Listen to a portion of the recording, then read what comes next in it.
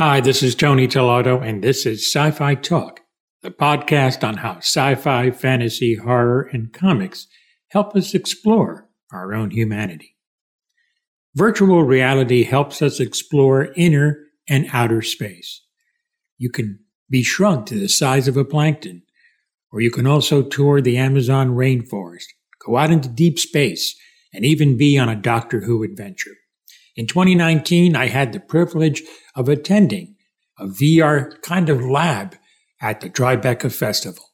And here are my interviews from that period. VR is something that is going to be shaped in our lifetime as another form of entertainment. That's what I believe. I'll have that in just a moment. Virtual reality, in so many ways, it's still in its infancy. We have yet to see what the power of VR is going to be going forward. This year at the Tribeca Festival Hub, I attended a press day. And the key word here is immersive. I was aboard the TARDIS, discovered a personal journey in the Amazon, visited surreal yet a creepy gym, and got shrunk down to the size of plankton, all in VR. That's just some of the many ways that VR can entertain, whether it's practical, imaginary, or even going on an adventure. VR's future is unlimited.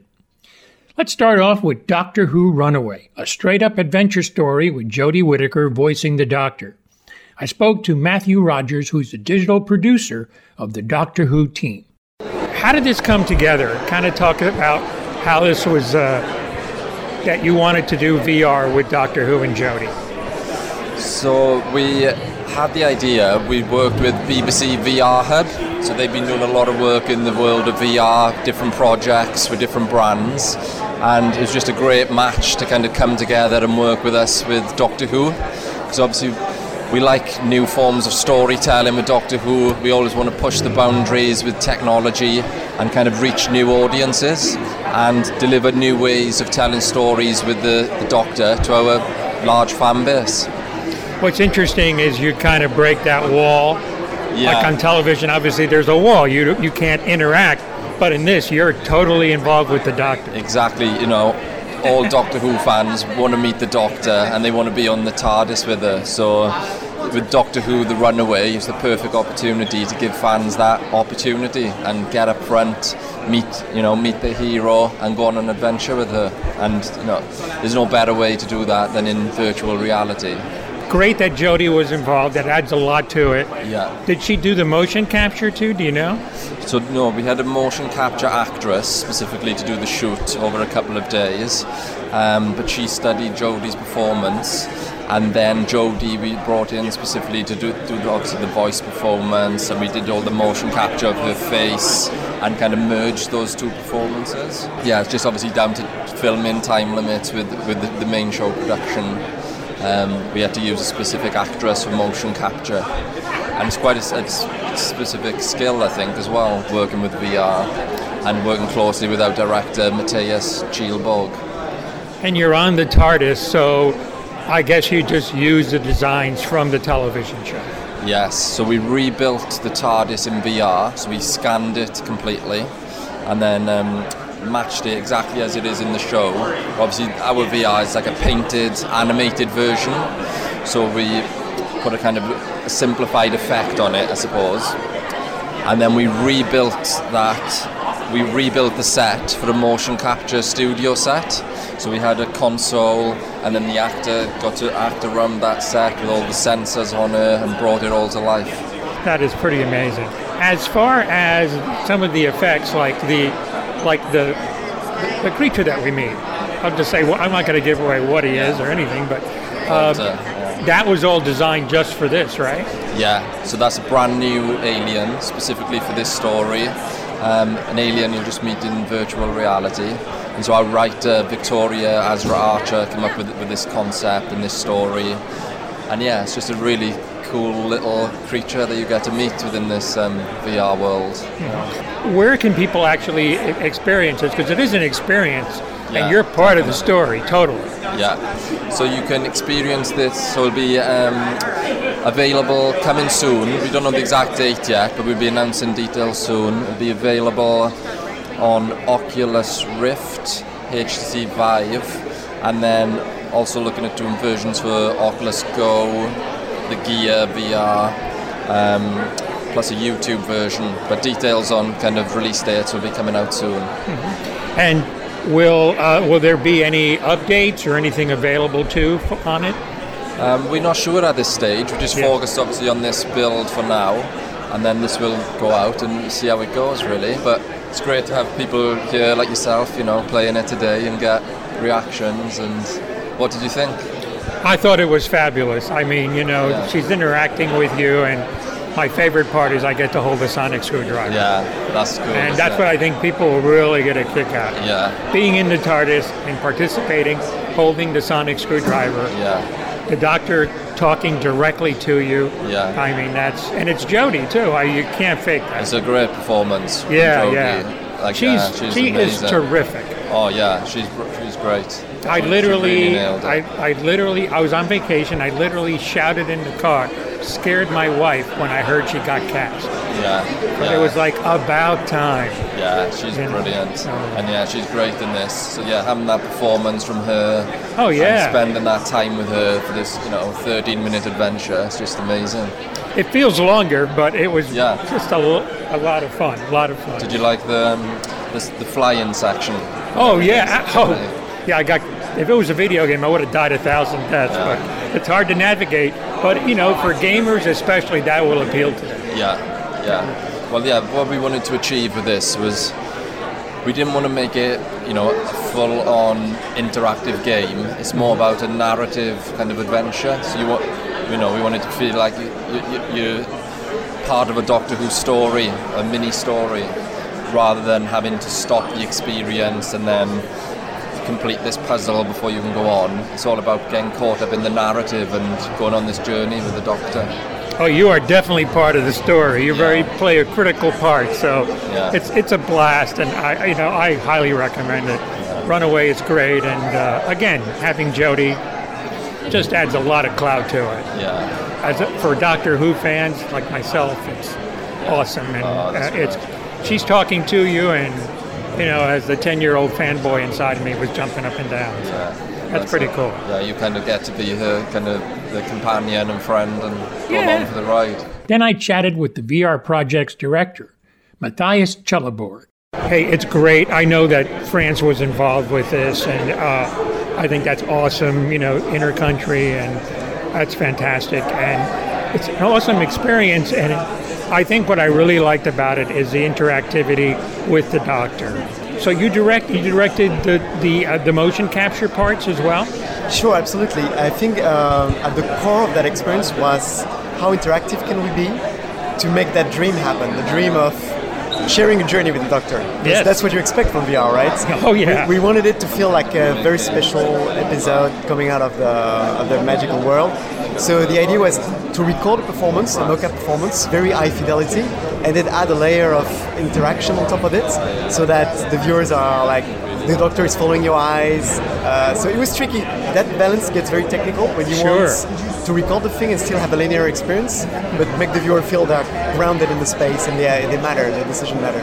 So it's just action-based interaction, narrative-based interaction that puts you in the mess without affecting the flow of the story. It's not posing, it's not a video game, it's a fully interactive narration, and that's why it gets excited. So you had an actress doing the motion capture. Yeah. Did she recite all the lines, or was Jodie's playback available, or how did that work? No, so we had a great motion capture actress that I've been working with on different projects. She's been working in video gaming. Her name is Maria McClurk, and she pulled out this great performance because this is just a long one take.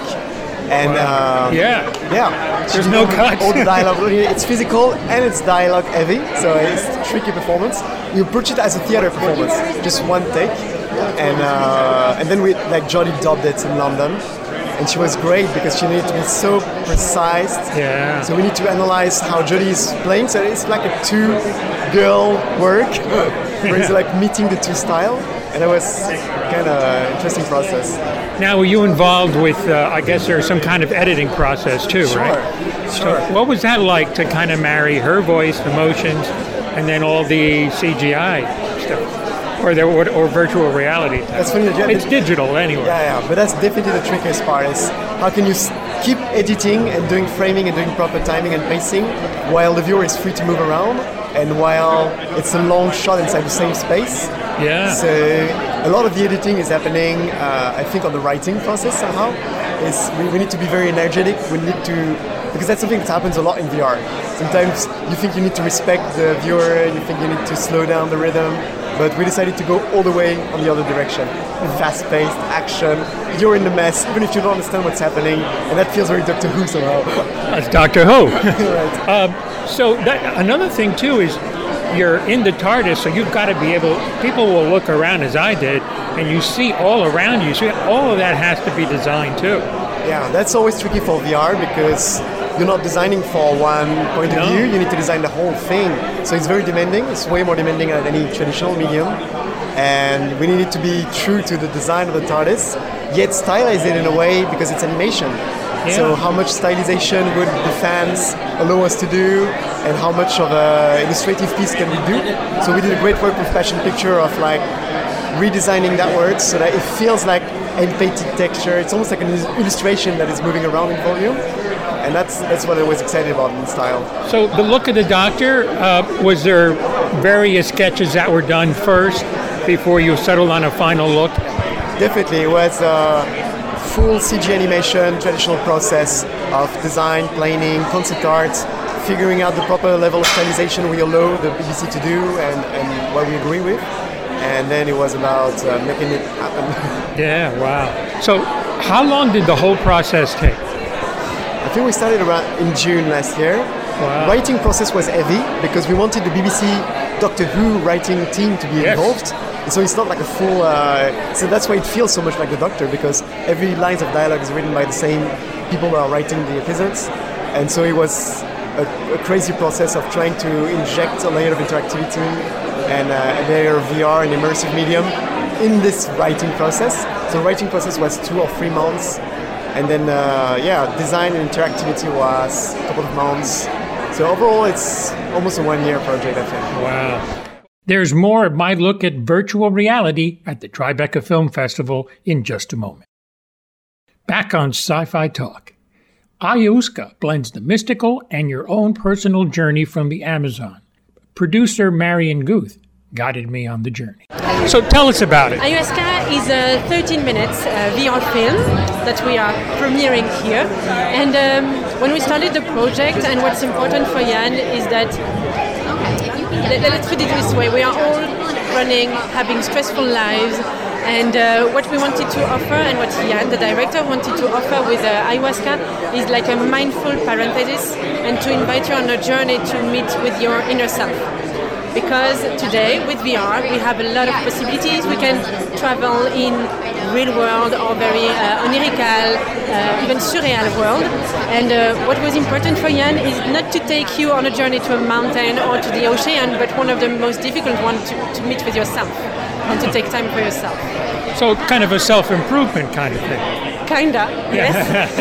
And it's based on his shamanic practice of ayahuasca, which is a healing plant from the Shipibo community. They are from Peru, from the Amazonian region, and they are curating themselves with ayahuasca for hundreds and thousands of years now. You said it took 2 years to put this all together? Yes, right. 2 years, and so it's a co-production between France and Luxembourg.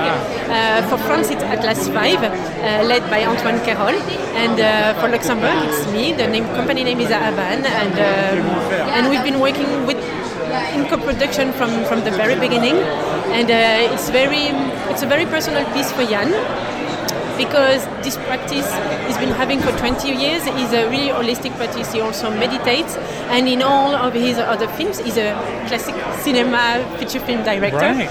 And in all of his other films, you can feel how ayahuasca exists, how this stillness exists in different characters when they are, on those films when the character, most of them go on a journey in fiction films, and they have this crucial moment where they have to take the decision and to know themselves better.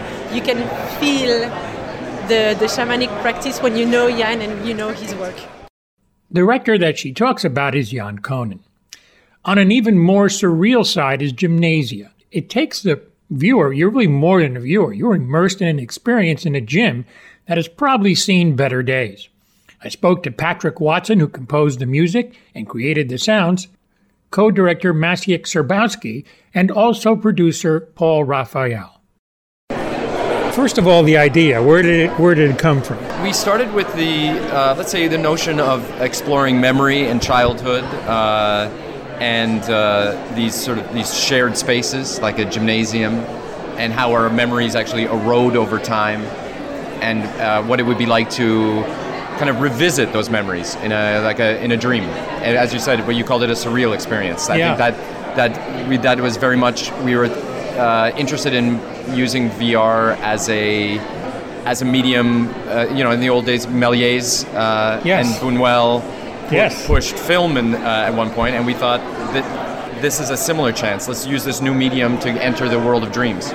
Okay. The different sequences that happen, did you all have an idea going in, or just kind of mapped them out before you started doing the animation? We can answer this from a couple angles. I mean, for us, it was we gave ourselves a short education in site-specific theater and the kind of the what makes that work and how one responsibly conducts that. And the wisdom, as it seems to be in that medium, is that when you choose your space in which you're going to show your piece, that space should be considered your main character.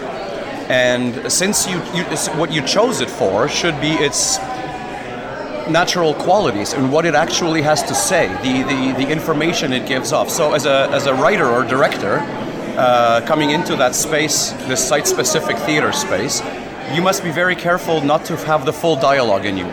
You're coming in there with half of the dialogue, so as not to drown out the space and let it speak for itself. Mm-hmm. And so I think we try to honor that principle. We knew that if we do not, we're doing it at our own risk. Right. And so we curated this.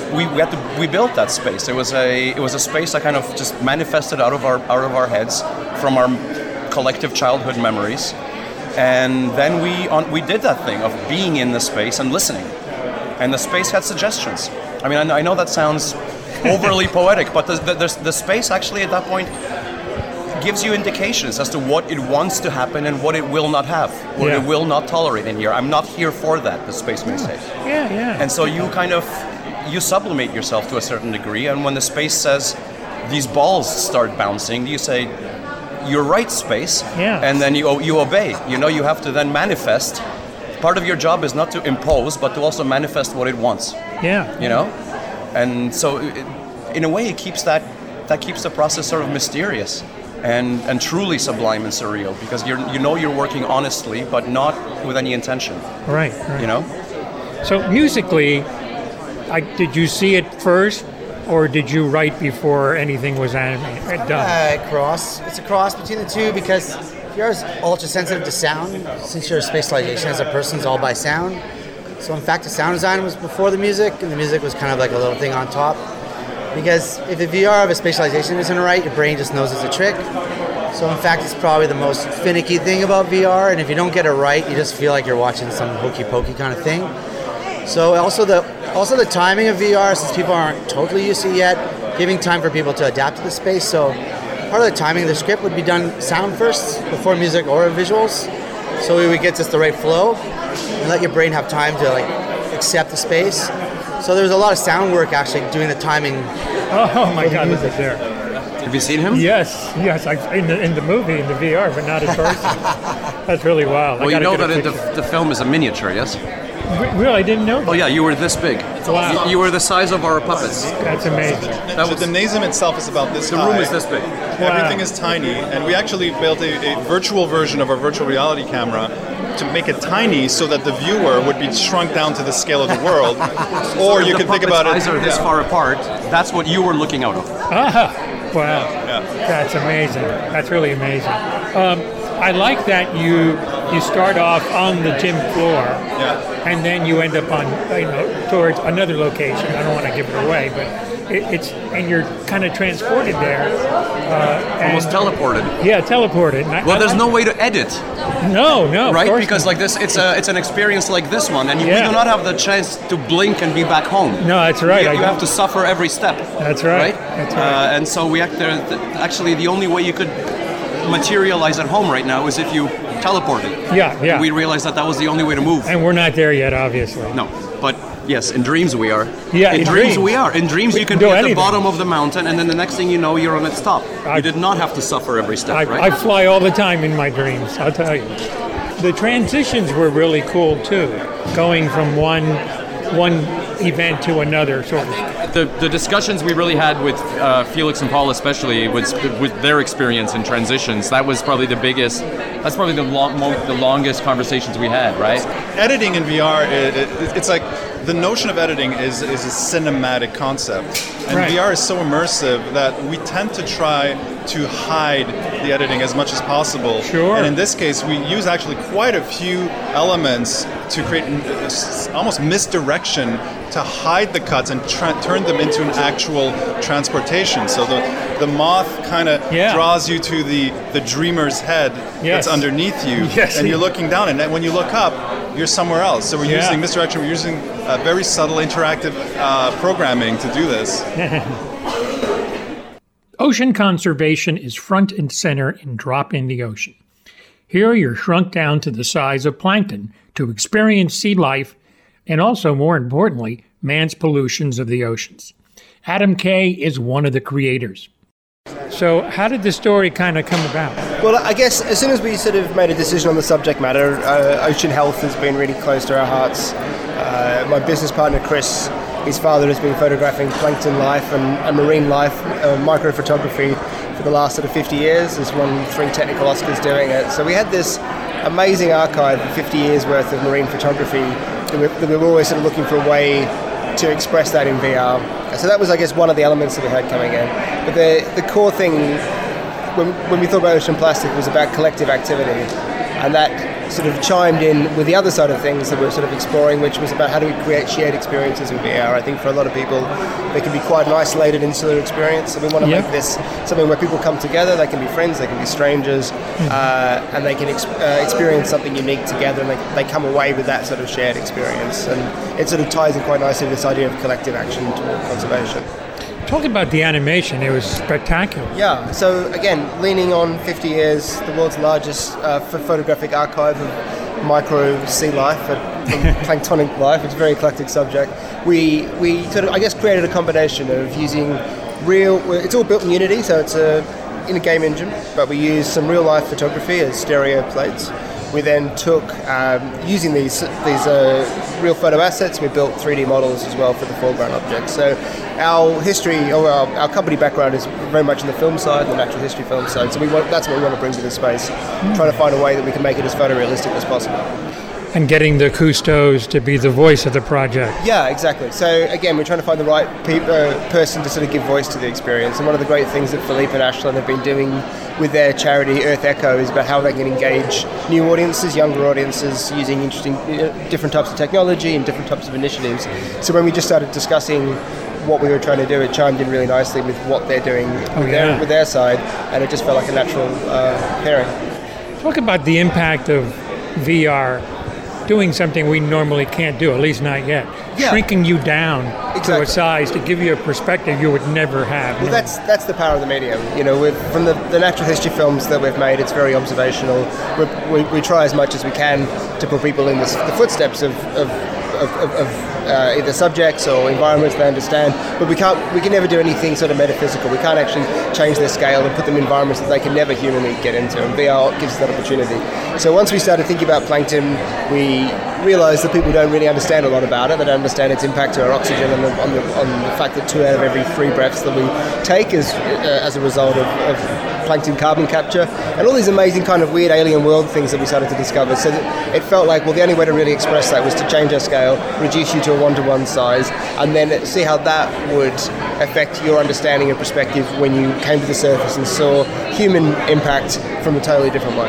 Yeah, it was amazing, really, to experience that. Now, there was one plankton that actually attached itself. Yeah, so that's the nauplius. Again, having been able to work with Peter Parks and having this amazing oracle of knowledge, when we started to sort of explore, well, we want audiences to meet these creatures. They might not even believe they exist in real life. And he was very quick to say the nauplius is one. And that's it's a cone barnacle. It attaches itself to hosts during its larvae period. And we decided, I guess, in amongst the heavy themes and the subjects that we're dealing with, we also wanted to add elements of fun. So there's like 2 or 3 moments that are pure VR moments. They're almost impossible to create in any other medium. Oh, yeah. It randomly chooses one of the 4 people in your group to attach to. So next time you do it, it might not be you, it might be somebody else. Okay. And then likewise, at one sequence, there's a juvenile leatherback turtle that will spend more attention to one member than the other. So we sort of hope that is a moment of comedy as well. And that's sort of, I guess, that juxtaposition of some really serious issues that we need to sort of tackle, mixed in with some lighter moments that allow you to feel like you're part of the experience. I think what really appeals to me is you experience the ocean in a way you never would before. Yeah. You don't have to worry about breathing or anything like that. And you're just there. Exactly. We were quite cheeky in the voiceover. There's a lot of talk about breathing, and because of the oxygen element of plankton, we sort of wanted to create this weird mismatch where people, as we watch people go through, we realise they're breathing in, they're breathing out, almost like hypnosis. Yeah. And as you're doing that, you're sort of we sort of in an artistic way, we want to make you sort of feel like the ocean's filling your lungs. You're becoming part of the ocean. You're no longer an observer. You're both, as a human, we're part of the problem, and then as part of the ocean, you're part of the impact. And then those sort of 2 emotions, as people come off the experience, we then want to open up a conversation. And our dream for the project is to have several sites throughout the world, so we can start an international conversation and champion positive things that are taking place in the southern hemisphere and the northern hemisphere, and just create this sort of network of information backwards and forwards. That it does cover what 80% of our planet, or 70%. So we destroy that, and we might as well write our own ticket there. The thing about plastics is it's an achievable thing that we can deal with. There's some studies where they're saying if we were to take action at the scale of which has been proposed, this is a 3 to 5 year thing. Like surface plastic is a recent problem. It's spiked sort of mid-90s. It's not an historical thing, and it is something that we can tackle. So there are larger stories we want to tell about the oceans. There are bigger, sort of more intangible climate stories that we want to discuss. But we felt as a way to get in, and because the problem can seem insurmountable, let's deal with plastics as something that we can physically see. It's really responsible. Yeah. We're doing something physically every day. How do we address that? How do we do it in our life? I mean, obviously this sort of takes place in an undisclosed area of the Pacific, but the themes and the stories we're going to tell should resonate with people in suburban environments as well.